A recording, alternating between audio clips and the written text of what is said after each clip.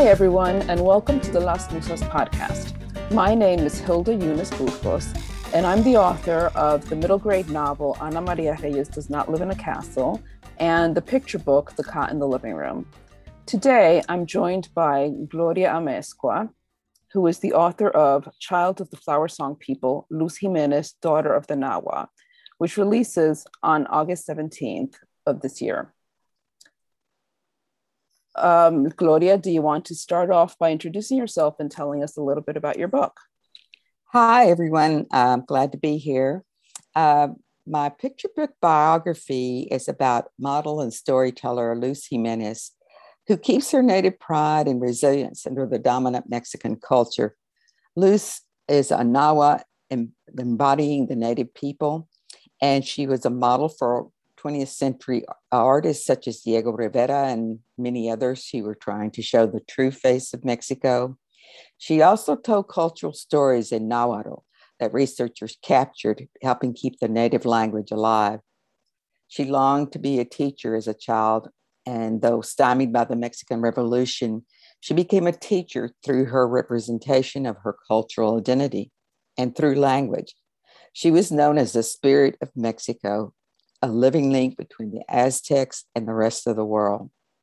Through her deep pride in her roots and her unshakable spirit, the world came to recognize the beauty and the strength of her people. The amazing Duncan Tonatiu is the illustrator, and it comes out August 17th, as Hilda said, from Abrams Books. Thank you. Yeah, it's such a beautiful book. I'm so excited that the world is going to get to see it. Can you tell us what inspired you to write about Luz Jimenez? Yes, I feel like Luz Jimenez kind of found me. I happened upon a pamphlet about her and realized I had never thought about the models in paintings and their lives and what was behind that. And I was kind of astounded that I'd never thought about that. And as I read about her, I was amazed about her life, and I knew I had to write about her. She was an intelligent and curious little girl who wanted to become a teacher. And though she had many struggles throughout her life, she really came to represent the Nahua people, the native people, and became a teacher after all in that way. I connected with Luz on a very personal level. When the Mexican government made school mandatory, the indigenous students were shamed about their languages. They were punished if they spoke Nahua, their clothing. The effect was really kind of erasure of the culture of the indigenous people. And that same kind of shaming, I mean, in a different way, but that shaming of Spanish in the United States when I was growing up, and the punishment for speaking Spanish in school affected how I grew up. Oh, were you punished in school for speaking Spanish? No, I was affected in a very different way than you might expect. I didn't speak Spanish at home. My parents spoke it when my older brother was born, and he spoke it with them. And he's 7 years older than I am, and there's no one in between. So he had trouble when he went to school. So they decided to only speak English to me and my younger brother. And I would occasionally overhear them talking in Spanish. Sometimes I call myself a native listener, but not a native speaker. And this was so, even though my dad was from Mexico, from Michoacan, and I felt shame in not being able to speak Spanish with my Spanish-speaking school friends. And even as an adult, when someone would speak to me in Spanish and expect a friendly Spanish reply, I'd have to answer them in English. And I really felt embarrassed, even if it was just a greeting, I couldn't just come up with it very quickly. And so I did make an effort, learning in school and in college, and as even further as an adult, and getting over my fear of not speaking fluently. I can now speak with my dad's cousin in California and other family members in Mexico. I don't have the vocabulary I wish I had. I think it's more common now that Latinx kids grow up without their familiar language. I know that my nieces and nephews don't speak it. My son really doesn't either. He didn't grow up with it. It's just what he learned in school. My granddaughters have had it in school, but they won't speak it either. Even though my daughter-in-law is fluent in both English and Spanish. So not only the language, but also I didn't get the culture. It just didn't exist. Maybe because my mom had been here for generations and my dad just didn't bring any of it with him. I didn't have grandparents around to learn any stories or traditions from. So I've always wondered where I fit. I didn't feel like I fit in anywhere. And I've kind of gotten beyond that now because I am who I am and I'm still Latinx. And so, but I think a lot of, I think a lot of people feel that way. And, I think it's one of the things that we all notice, I guess, about Latinx people is that, we're all very different. We have not only do our ancestors hail from a lot of different countries, but also even our own experiences are very different. Mm-hmm. My sisters and I all did grow up speaking Spanish because my mom didn't speak English, and we also lived in a neighborhood where a lot of people spoke Spanish, but none of our children speak Spanish very well.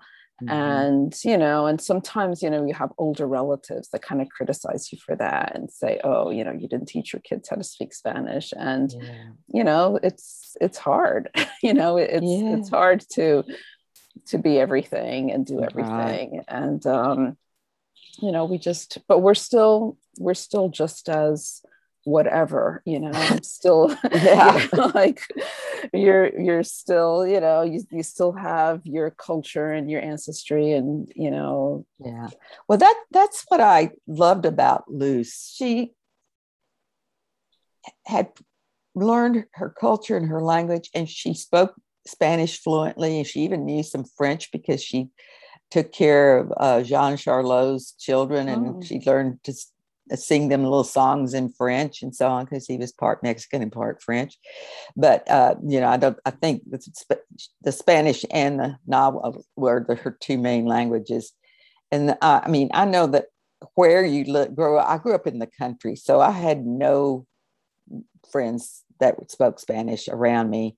My cousins are more fluent than I am, although basically we all speak in English when we were together, but they can more easily speak Spanish, like with my aunt. And I have one aunt left and on my mother's side. And she, as she's gotten older, she's speaking more Spanish. But I think because my mom and her family had been in Texas for so long, they spoke Spanish at home, but they knew English, So, right. Yeah, it's kind of, as you said, it is an ongoing kind of thing. And we're still Latinx regardless. So, yeah. And, it's interesting that you said that about Luz speaking, French as well. She seemed like a very, very impressive young woman, and she was very resilient as well. I know that, in your book, you say that she wanted to be a teacher since she was 13, but despite many setbacks, she was still able to do it, even though she was turned away several times. And she not only taught at college, but she also taught the world about her culture. Can you talk about your author's journey and how resilient you had to be in order to achieve your dreams? I think, well, I've written poetry since I was a kid. And I guess I dreamed about publishing so that my work would be out there. And I did have poetry published in journals and actually in a textbook. But it wasn't until my granddaughters were young that I tried writing a picture book for them. And it was too complex an idea and too simple. The metaphor, I guess, that I was trying to use. And it was just it wasn't good. And I realized it wasn't, even though they loved it because it was about them. I used photos about them and had it printed for them. But it's taken a long time to get the story printed. I actually started taking a course in January of 2014 from the Writing Barn. And then I wrote some fiction, and I wrote this biography. I knew I had to write about her because I still had that pamphlet and I immediately knew who I wanted to write about. And then it just sat for a couple of years. And then when I took another course, I took some other courses, but then I took a course that was specifically on picture book nonfiction. And that's where I got going, and I got it to where it was, I went ahead and submitted it to Lee and Lowe's books, awards, and it won an honor award for New Voices.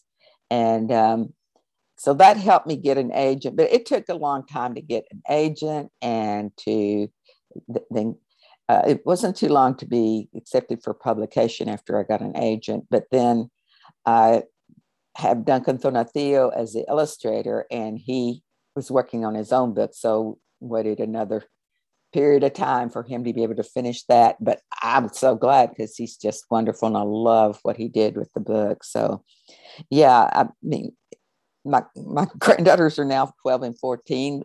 They still love the book, but they've been waiting a long time.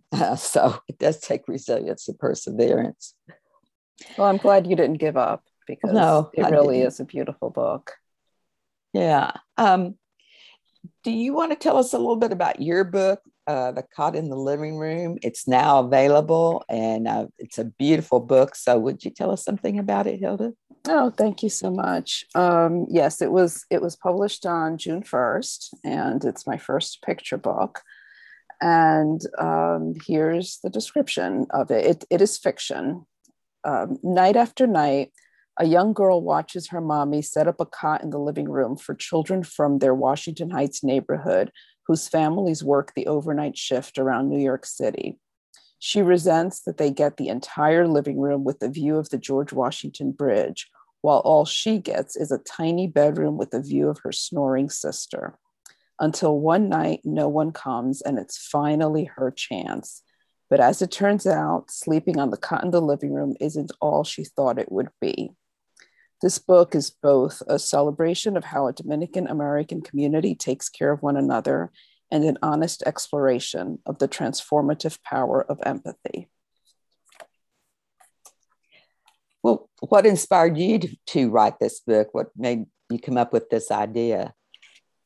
This was based on my own childhood experiences. When I was a child, I had a stay-at-home mom who babysat a lot of neighborhood kids. Mostly the children came during the day, but a few had to stay overnight because their parents worked at night. When I was very young, I resented them encroaching on my family's space and time together. But as I got a little older, I realized just how lucky I was and how difficult it must be for these children to spend the night alone in a stranger's home. I really saw that, and also the way in which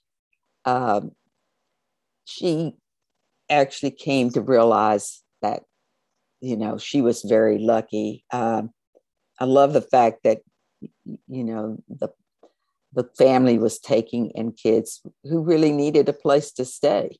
And so it's just beautiful to see that community, you know, supporting each other. Your book made me think about how lucky I was to have my own bedroom, and how I never thought about early years when my older brother slept on the living room couch and my younger brother slept in my parents' bedroom. So you were lucky you had your own room. I had my own room. I know. I didn't realize how lucky I was. And later they added more rooms to the house. So that was good. But yeah, your main character got to see that difference when she was she got her chance to be in the cot in the living room. And she probably also felt left out about the attention that that the other kids, I saw that in your book, that the parents are giving the other kids, attention that possibly she wanted. Was it difficult to develop that story arc and the emotional change in the little girl? No, from the time I first envisioned the story, I knew that I wanted to follow the main character's emotions, from her initial jealousy to her later empathy. But the one thing I did struggle a little bit with was how to show her arc while also giving agency to the children who slept on the cot. And I wanted to, and it's a little, as I'm sure we're always worrying about keeping our word counts low in a picture book. And so that was always on the back of my mind as I wrote this story. And I tried to, there were 3 different children, and I wanted to tell a little bit about each of them. And I wanted each of them to have some agency. And so I have to say, though, that tinkering with the story and trying to come up with just the right words to put in the right places was a lot of fun. So I did enjoy writing it, but that was a little bit of a struggle, was coming up with that. Yeah, I can imagine that would be, because fictional picture books really do have a very limited word count. I mean, nonfiction picture books do also, but not as short as the fictional ones. So you did a great job on that, and I did feel each character was developed. So did a great job with that, Hilda. Thank you. I love the color range of the characters that represent so many ethnicities in the book. And how did you feel when you saw Gabby D'Alessandro's illustrations? Oh, I thought they were just so beautiful. I really liked it. When I first signed the contract, and I was talking to my editor about the story and about what I envisioned the characters looking like, I didn't tell her what they should all look like. But one thing that I requested is that I said, I want the illustrations to show that there is a lot of racial diversity in the community in Washington Heights. And that, even though everybody might be Dominican or from some other Latin American countries, that they don't all look the same. I wanted there to be a broad color palette. And so, she did that, and she did it really well. And, just one of my concerns with the story was that it all takes place in one room. And I did hear from, other picture book people that one thing as an author that you want to do is give your illustrator a lot to work with, and you want to take your characters to a lot of different places so that the illustrations can be very varied. And I didn't do that. I just set the whole story in one room, and she did such a beautiful job using the character's imagination and using all these colors. And it was really quite emotional when I first saw it, because it really felt like the story was really coming alive, and like she added a lot to the story with the illustrations. So it was, and I never met her. I met her after the book came out. Virtually. I still haven't met her in person. And yeah, it was such a great collaboration. Oh, that's just great. It was one of the things that I noticed. I noticed that right away, and I thought, oh, that's wonderful. Yeah. And probably you grew up in Washington Heights, right? I did. So this is kind of based on what you grew up with. And I'm glad that you were able to say that to the editor and so on. And probably she would have done it anyway, but that way you spoke up and you got what you wanted. And she does a wonderful job. And I gave her some examples. I said we had Afro Latinx kids, we had kids that were more indigenous descent, we had kids who were very, very fair skinned, blonde hair, I just said, and she used all 3, I think. It was really, she did a really great job. And, I did I do think that I've heard people who are author illustrators say, oh, it must be so difficult to just be the author and not also have control over the illustrations. And it is, initially, it was something that was a little bit scary to think that I'm going to hand over my baby to some other person to make the pictures. But then when I saw how well she did it, I was really happy. And I assume that you felt the same way when you saw your illustrations. How did you feel when you saw Duncan's Oh my gosh. Well, I was familiar with his previous work, and but still I didn't know what would look like, with the book, the text that I'd given him. And I still haven't met him in person or virtually. Well, let me backtrack, because I did meet him when he wrote at the Texas Book Festival. He didn't know who I was because I wasn't writing anything at the time. Well, maybe I was, but it wasn't anywhere. But I met him when he had Separate is Never Equal, and I love that book so much. And I went up to him as he was exiting one of the tents, and I just spoke to him because I wanted to tell him how much I loved his book, but I'm sure he doesn't remember me. And I was thrilled to know that he was a possibility. My editor also handles his books because mainly he just illustrates his own books. So I'm very honored that he illustrated my book and agreed to do it. And when I saw the black and white, I was just really happy with what he did. But when I saw the color version, I really almost cried. It was just so gorgeous. And I love the way that I knew it would be that Mixtec style that kind of harks back to the indigenous people of long ago and what they did with their art when they did just profiles. But so many things, the outline of the gods and goddesses in the mountains, I love the colors, the flower theme throughout. He had all these different flowers, and it just fits so well with really the symbol I was using throughout. And I love that he did a head from profile that had Nawa all inside of it. And it's also on the hardcover. The hardcover is different than the jacket of the book. So I love that.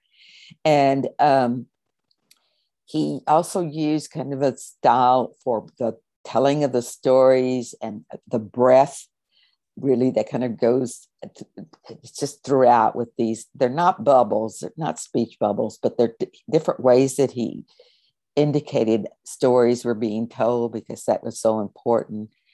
When Luce listened to the stories and then when she was telling them, and it was perfect for the story.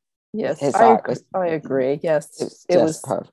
It all fit very well. And I'm not, you mentioned before that you started off writing poetry, and that doesn't surprise me at all, because the words of your story are very lyrical and very poetic, and his illustrations kind of match that. So it really does work very, very nicely.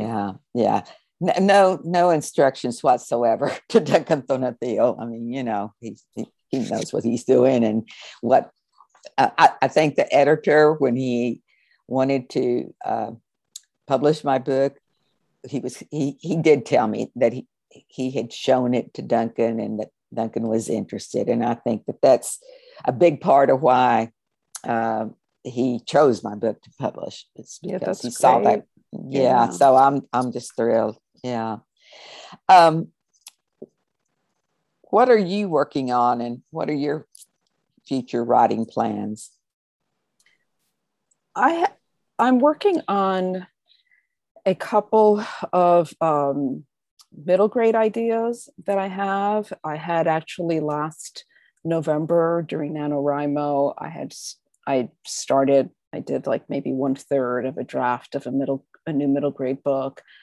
I don't want to say too much about it because I don't want to Yeah. jinx it. Yeah, I but know. but I am. It's been really hard this year for some reason to write. It's been harder being home all the time than it was before when I was going into work and then coming home and writing. I feel like because I'm staring at a computer all day long, Mm, that yeah. I then don't want to stare at it again in the evening. So it's been a little bit slower. And also, I have my second middle grade novel comes out in October. So I've been working, before this, I was working on revisions to that. And now that's all ready and set to go. So yeah, and I have a few picture book ideas as well, but I don't have anything finalized that I'm sending out to anyone just Yeah. yet. What about Well, you? What are you working on? well, let me ask this question though, but which do you think is harder, the middle grade? You have two middle grades and this picture book and some others you're working on. Which do you find harder, picture books or the middle grade? I don't know that I would say one is necessarily harder than the other. I would say that they are very different and that you have to get in a different frame of mind. On the one hand, obviously, writing 60,000 words is going to take a lot more time than writing 600 words. But as you know, I'm sure writing a picture book isn't as simple as just sitting down and writing 600 words. There's a lot of thought involved and a lot of editing involved. So I wouldn't really say that one is necessarily harder or easier than the other. I would just say that they're very different and that for me at least, it's a little bit, I have to sort of get totally into one and then totally into the other one. And it's a little bit harder to toggle back and forth. Mm-hmm. Mm-hmm. I can see that would be, yeah. Yeah. And what about you? Are you working on anything now? Well, I am working on another picture book biography. I've revised it, and my agent has it, and it's going to be resubmitted to my editor. So I had to do some heavy revisions, and hopefully, go forward. Also have a picture book that's with the editor, and waiting to see what happens with that. And I have several other fictional picture books that are waiting in the wings. I want to explore some other genres, possibly a novel in verse, a middle grade, or uh, even a graphic novel I've been thinking about, but I don't have anything written on those. I'm finding it hard to write something new in the middle of promoting this Yeah. debut book and having to learn all the ins and outs of doing that. So, yeah, just basically doing revising. So, Yeah, that is interesting. Is there anything, you were just talking about, the um having promoting this book. Is there anything you wish you had known about the writing and publishing process before you started all of this? I wish I'd known how long it was going to take. I mean, I don't, it's really been almost 8 years since I first wrote that first Oh, draft. wow. But it did just, it was just in a file for a couple of years. And then it just took time to revise it. It was in prose, and then I worked on trying to write it in verse. But instead of really being verse, I guess it's just more lyrical. Mm-hmm. Um, and I also, part of it was just learning all the different things it's a long process. Like I said, I took lots of courses that helped me, and being in different groups like 12 by 12 and some of the Writing Barn books like Wrightsmith Support and Courage to Create. Those have been very supportive groups to me. And I think I wouldn't be here without those. I wouldn't have done that. Another thing is that you have to be okay with rejection. It's hard, but it's going to happen. Yeah. And I wish I'd known all the things that I really have had to learn very quickly to publicize my book, and the technology I need, the social media, and how publishers, publicity teams works, websites, all of that has just been like, whoa, I wish I'd known more about this and done it sooner. And also, there's just so many things to be thinking about, presentations and school visits and conferences and promoting on social media and, taxes. There's so much. And I'm learning it, but yeah. Well, what about you? What advice would you give pre-published authors? I guess I would say, well, one thing that I would say, and I know you mentioned that about social media, that's one thing I didn't really know how important having a social media presence is, but I think it is. And I'm still learning. I started to use Twitter when I joined Las Musas right after my first book was released. I'm still trying to get the hang of Instagram. And so I just feel like I need to take, I don't know, a social media course or something. So I guess I would tell pre-published authors, kind of learn about social media. That might be a good idea eventually. So maybe slowly but surely learn about that. And then also I would say, write what's in your heart and don't worry about whether or not it will be marketable, and keep working on your craft so that you can tell that story that's in your heart in the best way possible, and therefore reach the hearts of your readers. And then also I would say you have to learn to be patient because, as you know, there's nothing quick about this industry. Nothing. Yeah. I don't know if do you have any additional pieces of advice, especially for those trying to write nonfiction? Well, I would imagine that's different. It is different in that it requires a lot of research, and I was lucky to be able to connect with a professor at the University of Texas. I found her online, but she introduced me to Luce's grandson, and that was amazing to be able to be in touch with him, and he's been very, very helpful and supportive. That's really cool. Yeah. Yeah, it is. It is. And I also just think critique groups are really important. I think everybody knows that, but I also had an accountability partner, and that's important. We could keep up with, what our goals are. And we started out doing weekly, but now we're just kind of doing when we can, what our goals were and what we accomplished. And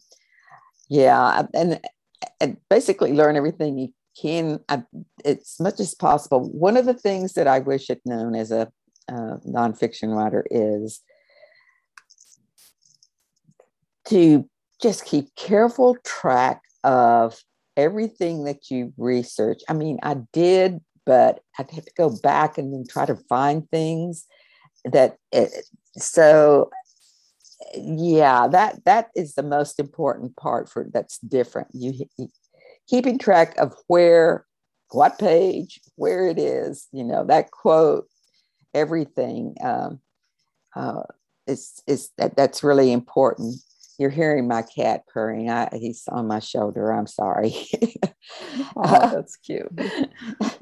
And also that you will have help. Your agent will help you. If you have an agent, your editor will help you, and the publicity team will help you. The main thing is really what you said. If you really want to connect with readers with something that you care about, that's in your heart, then don't give up. No matter whether other people's journey is happening faster than yours or more quickly as in their process, yours is going to be your own. So just be persistent and believe in yourself. That's great advice. If you'd like to learn more about Las Musas or our books, please visit our website at lasmusasbooks.com. or find us on social media at Las Musas Books, and be sure to check out our bookshop page where each purchase of one of our books goes towards supporting independent bookstores. If you enjoyed this episode, please like, review, or subscribe wherever you listen to your podcast. You can also sign up for Las Musas newsletter to have podcast updates, as well as other Musa news, such as release dates, teasers, spotlights, and more delivered straight to your inbox. I'm so happy to have shared this time with you, Hilda, and I hope that you have great success in your book. Thanks for listening, everyone. Okay, thank you.